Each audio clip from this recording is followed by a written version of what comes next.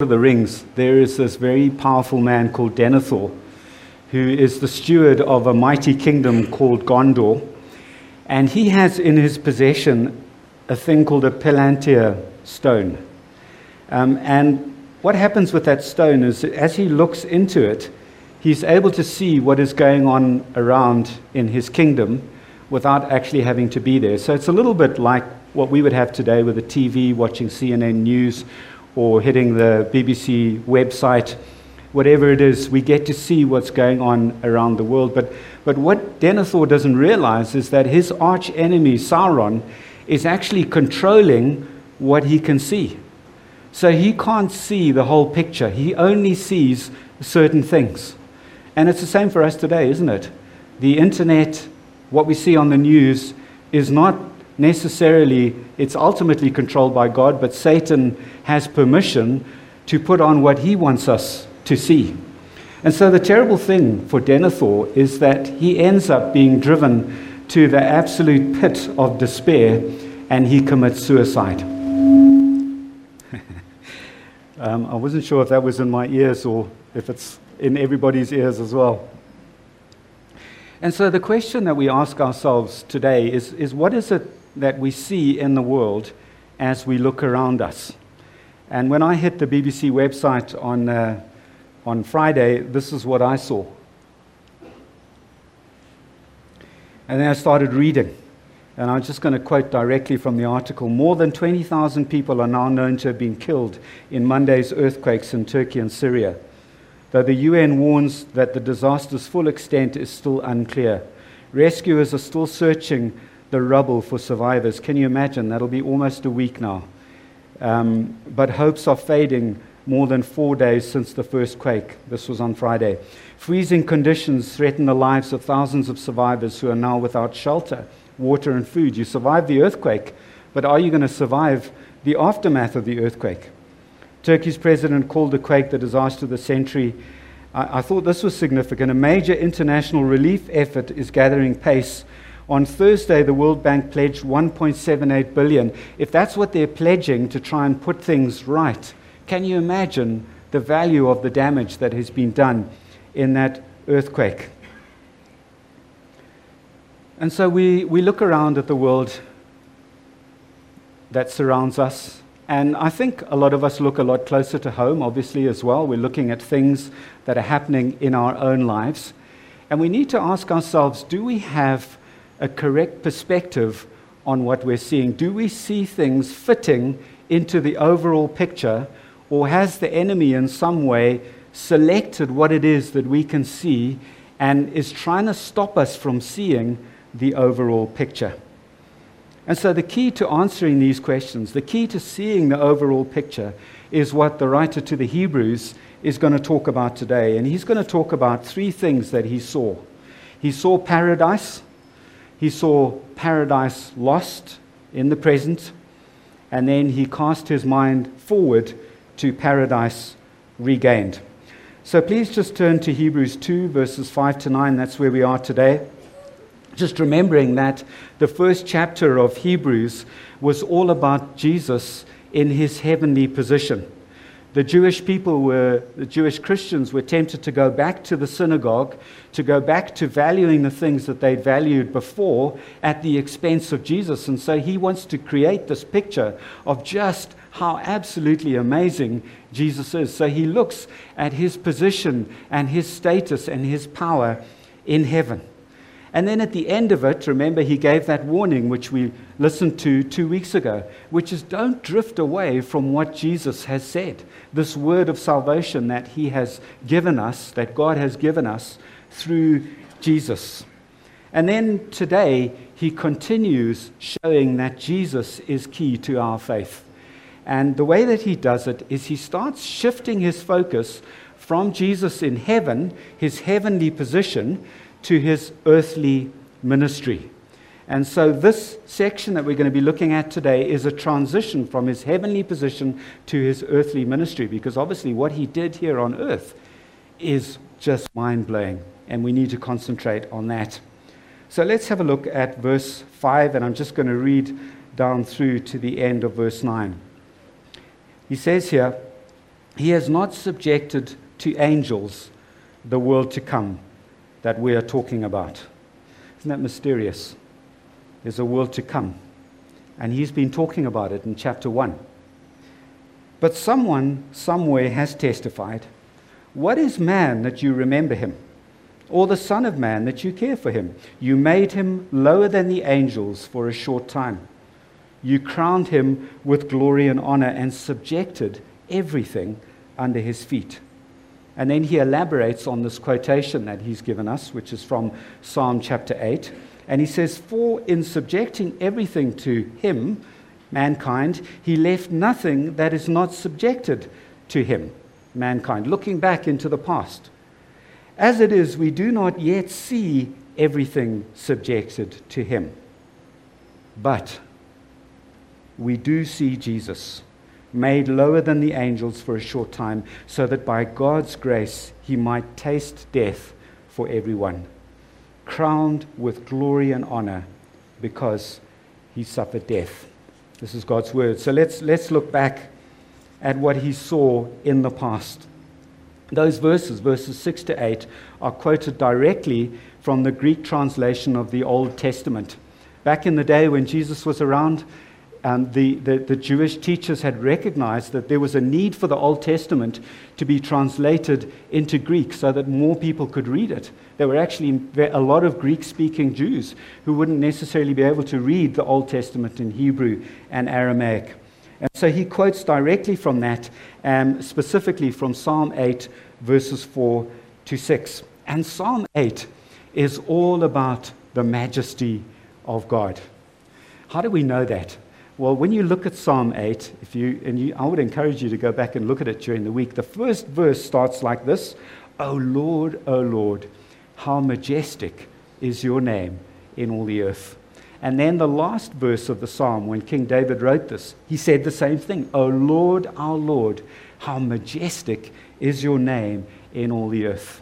He's using that structure and that device to tell us that God is majestic. But then he goes on to explain that God manifests his majesty in a peculiar way. And so the psalm is broken up into two parts. In the first part, he talks about how God will actually overcome the work of Satan through the words and the praises of children. Now, we can't necessarily go into that now, but isn't it amazing that God could use children to overcome his enemies?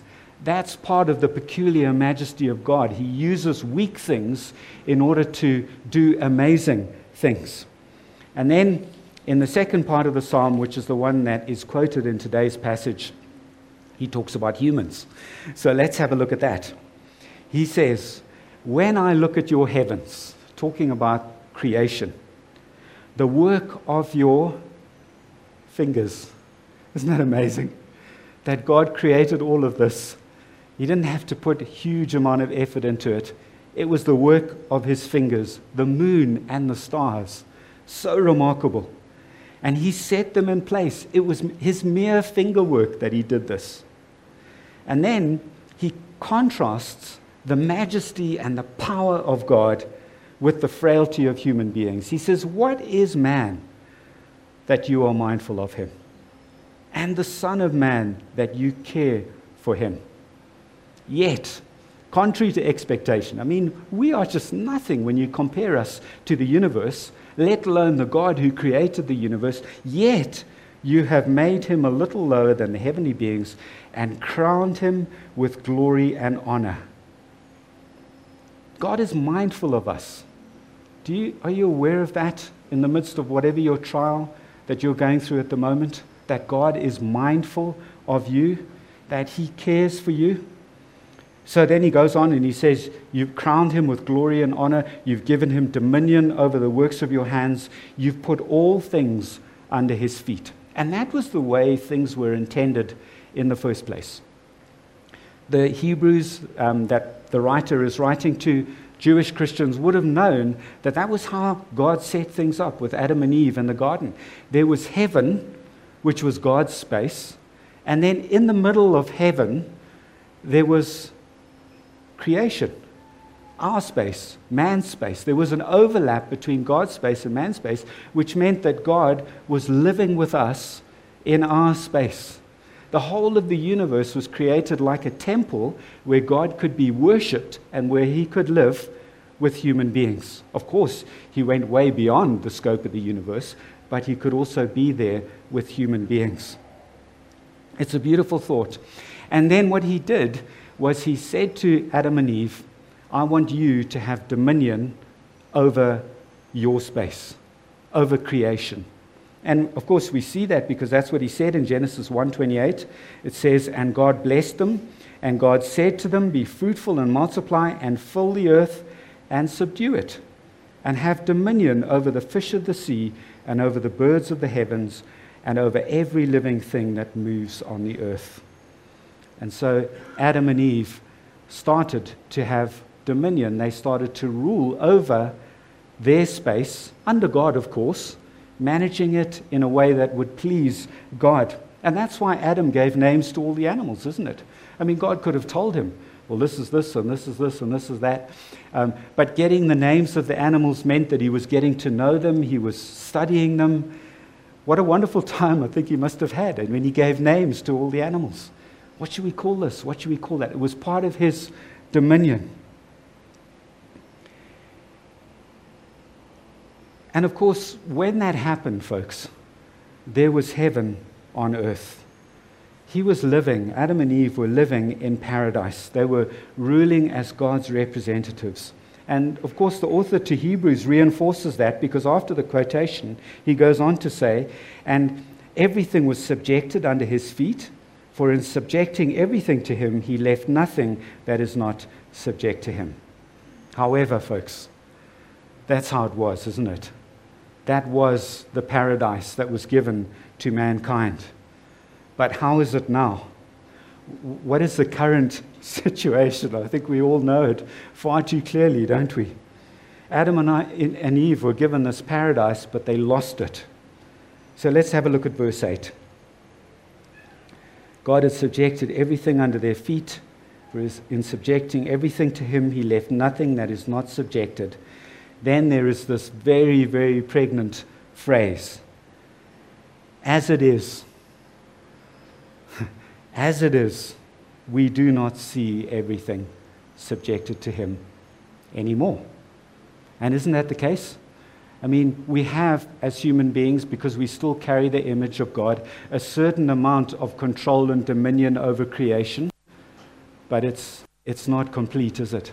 I mean, there are elephants trampling on human beings, earthquakes crush human beings, crocodiles eat them. There are little mosquitoes that kill millions of people every year. And the reason why all of that happened is because Adam said, I actually want to control all of this the way I want to do it. I don't want God telling me how to do it. And so Adam and Eve staged a rebellion against God.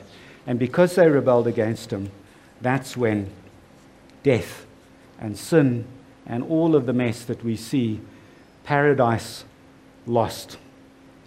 But there is hope. Just have a look there at verse 8. I think it should still be there on your screen. It says, as it is, doesn't say we do not see everything subjected to him. It says, as it is, we do not yet. That little word, it's so significant. As it is, we do not yet see everything subjected to him. Let's go back to verse 5, right there at the start of today's passage. It says, for he is not subjected to the angels, the world to come. So now he's starting to realize that there is more than what we see now. There is a world to come. And he's already been talking about it. So if you've got your Bibles in front of you, just look back to the end of chapter 1, those lovely quotations about Jesus. When we see it there, we just see that the world, as it is going to perish. Can you see that at the end of chapter 1? Jesus is going to roll it up like a dirty shirt, I always like to think. It's going to be changed like clothing that is worn out and filthy. And when that happens, God will give Jesus his enemies as a footstool.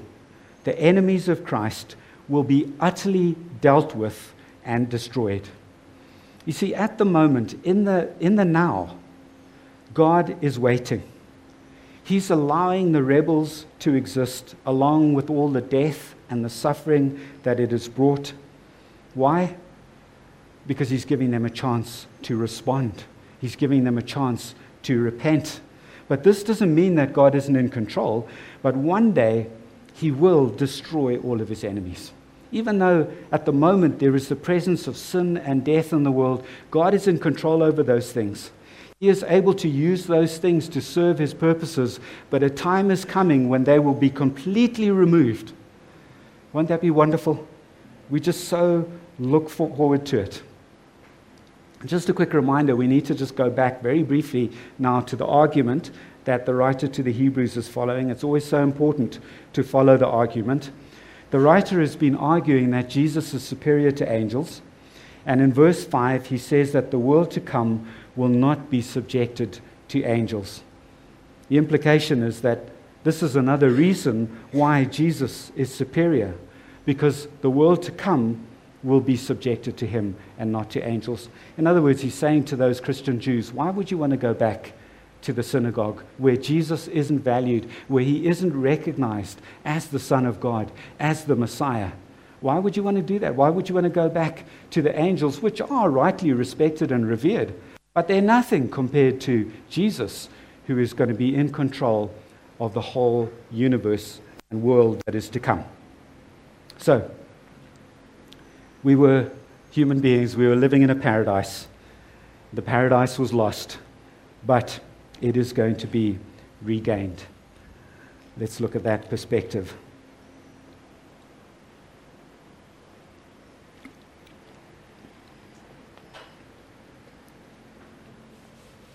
As it is at the moment, we do not see everything subjected to Jesus, but we do see Jesus. And this is so important for us to understand. And it's so important for us to figure out what it is that we're looking at. What is it that the Palantir stone is revealing to you? What is it that the internet, what is it that your own mind, your own eyes, as you look at your own life, even closer to home, what is it that you're seeing? Are you seeing all of that relative to Jesus? Are you saying in your mind, yes, I do see this, but I see Jesus.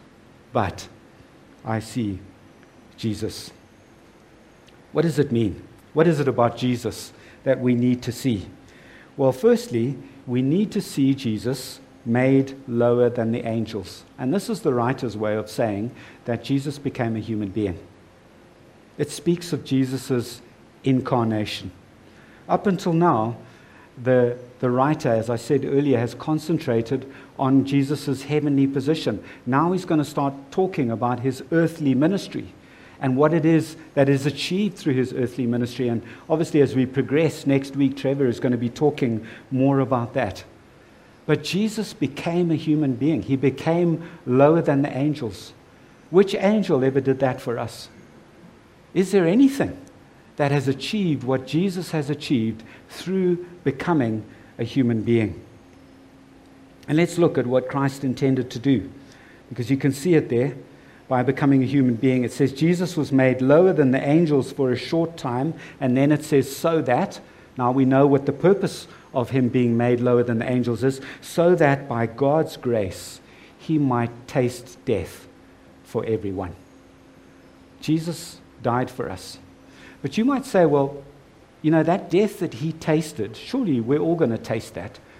How is it that He was unique in tasting death for us? What aspect of death did He taste on our behalf that we wouldn't need to taste?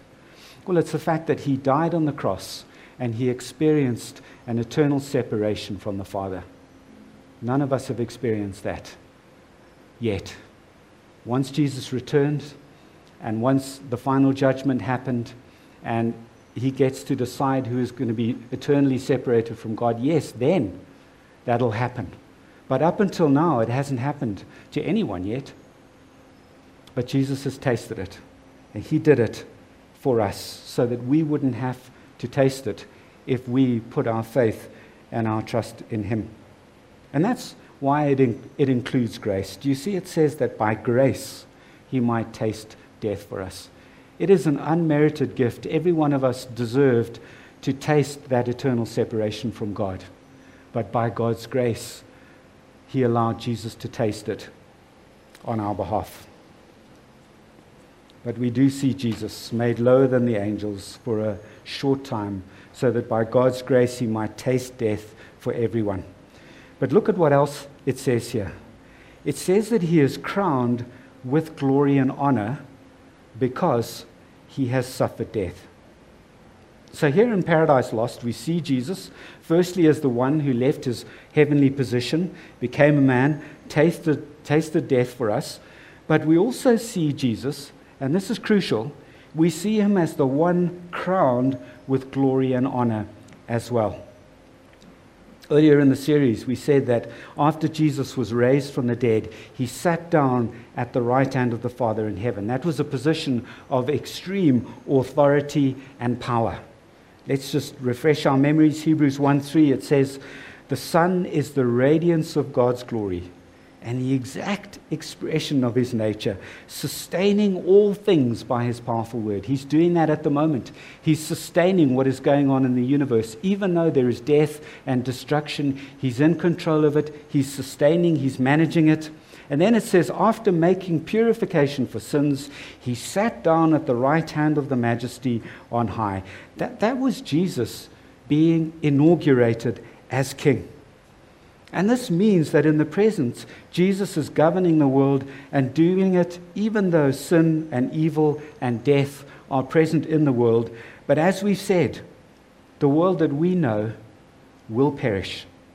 And Jesus is going to roll it up like a dirty shirt.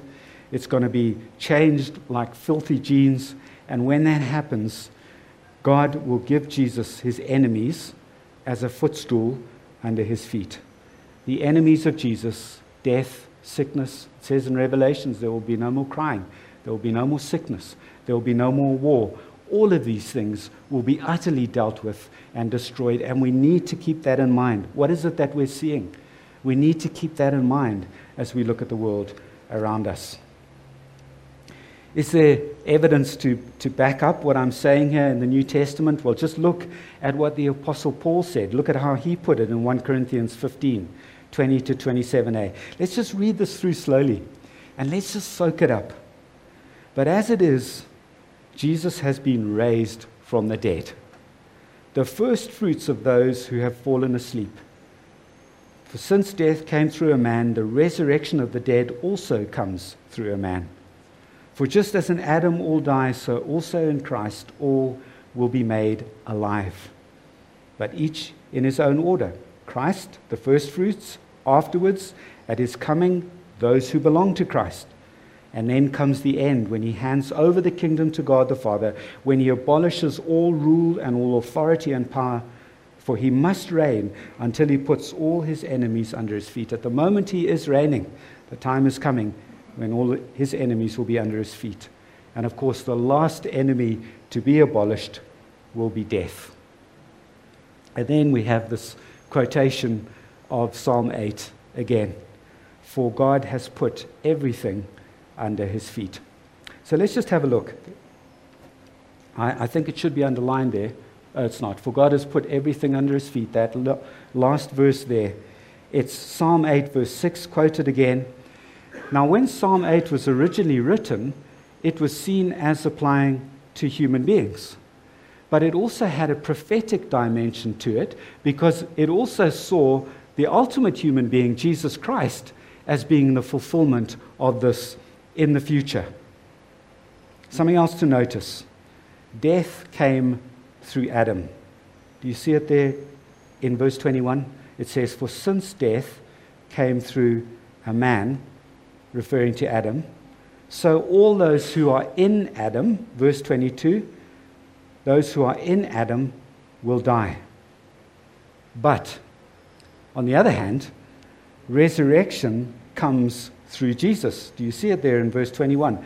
The resurrection of the dead also comes through one man. So Adam is our representative. All who are in Adam will die. But Jesus as our representative, if we put our faith and our trust in him, we will not die. So all of those who are in Christ will be made alive. Just a little note here, verse 22 is sometimes taken out of context. So let's just look at it. Also in Christ, all will be made alive. So it can be easy to think that that refers to all of mankind. But we need to modify it with what it says further on in verse 23, where it says, at his coming, those who belong to Christ. So it's not everybody, it's those who belong to Christ. We can either be in Adam or we can be in Christ. Now, we've seen that when Psalm 8 was written, and folks, we're building up to a climax here because this is the part that just blows my mind away.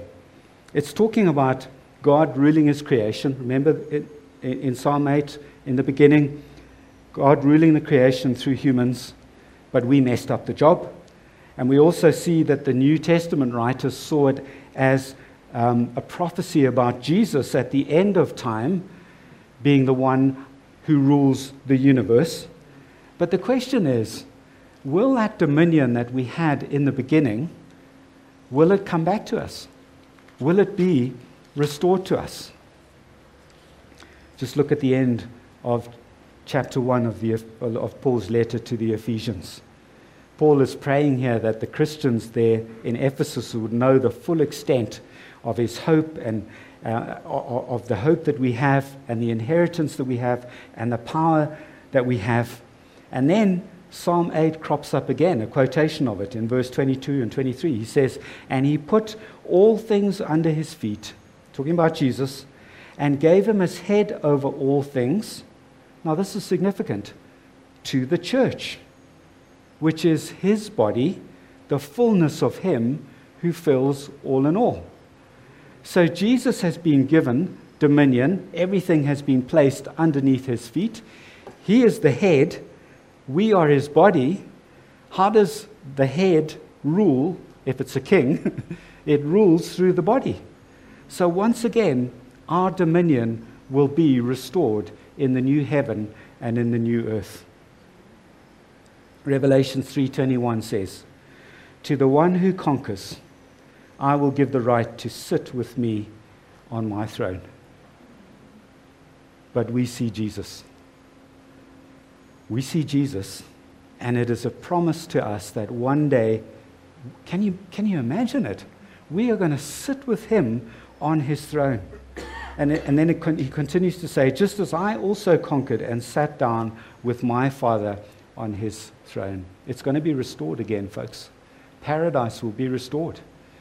We will be under Jesus. He will be our king, but he will rule through us. And then Paul's writing to Timothy, chapter 2, verse 12. And remember, when he was writing that letter, that second letter to Timothy, he was actually in the worst place, I think, that we find him in the whole of his life. You can just see from the letter that he was just feeling so discouraged. He says to Timothy, please, when you come, remember to bring my coat, because he was feeling cold. He was cold, and it was damp in prison. But he writes to Timothy, he says, if we endure, we will also reign with Christ. You see, we mustn't allow what Satan is trying to show us out of perspective to overcome us. We must persevere. We must endure. We must say to ourselves, whatever it is that we see, yes, I see this. Yes, this is real. Yes, it is true. But I see Jesus. Same for us as a church. Whatever it is, but we see Jesus. We see Jesus reminds us that he became a human being. No angel ever did that for us. No other power in the universe did that for us. Only Jesus did it. We see Jesus, who became a human being and tasted death on our behalf. And we also see Jesus crowned with glory and honor, with all of his enemies completely subdued under his feet, pointing forward to the time when he brings in the new heaven and the new earth, when we will sit with him on his throne. And so, folks, we're going to move on now to have the Lord's Supper together. And when we have the Lord's Supper, we keep in mind the fact that this is a picture of the wedding feast that we're going to have at the start of the new age. It's going to be that time when we celebrate the wedding feast of the Lamb, when we have this amazing banquet. We'll all be in our resurrection bodies. It'll be lovely because we'll still be able to taste food. But as Dave Eden always used to say, but it won't go onto our hips anymore. So we'll be there enjoying the wedding feast of the Lamb, and that's what we remember as we share the Lord's Supper today.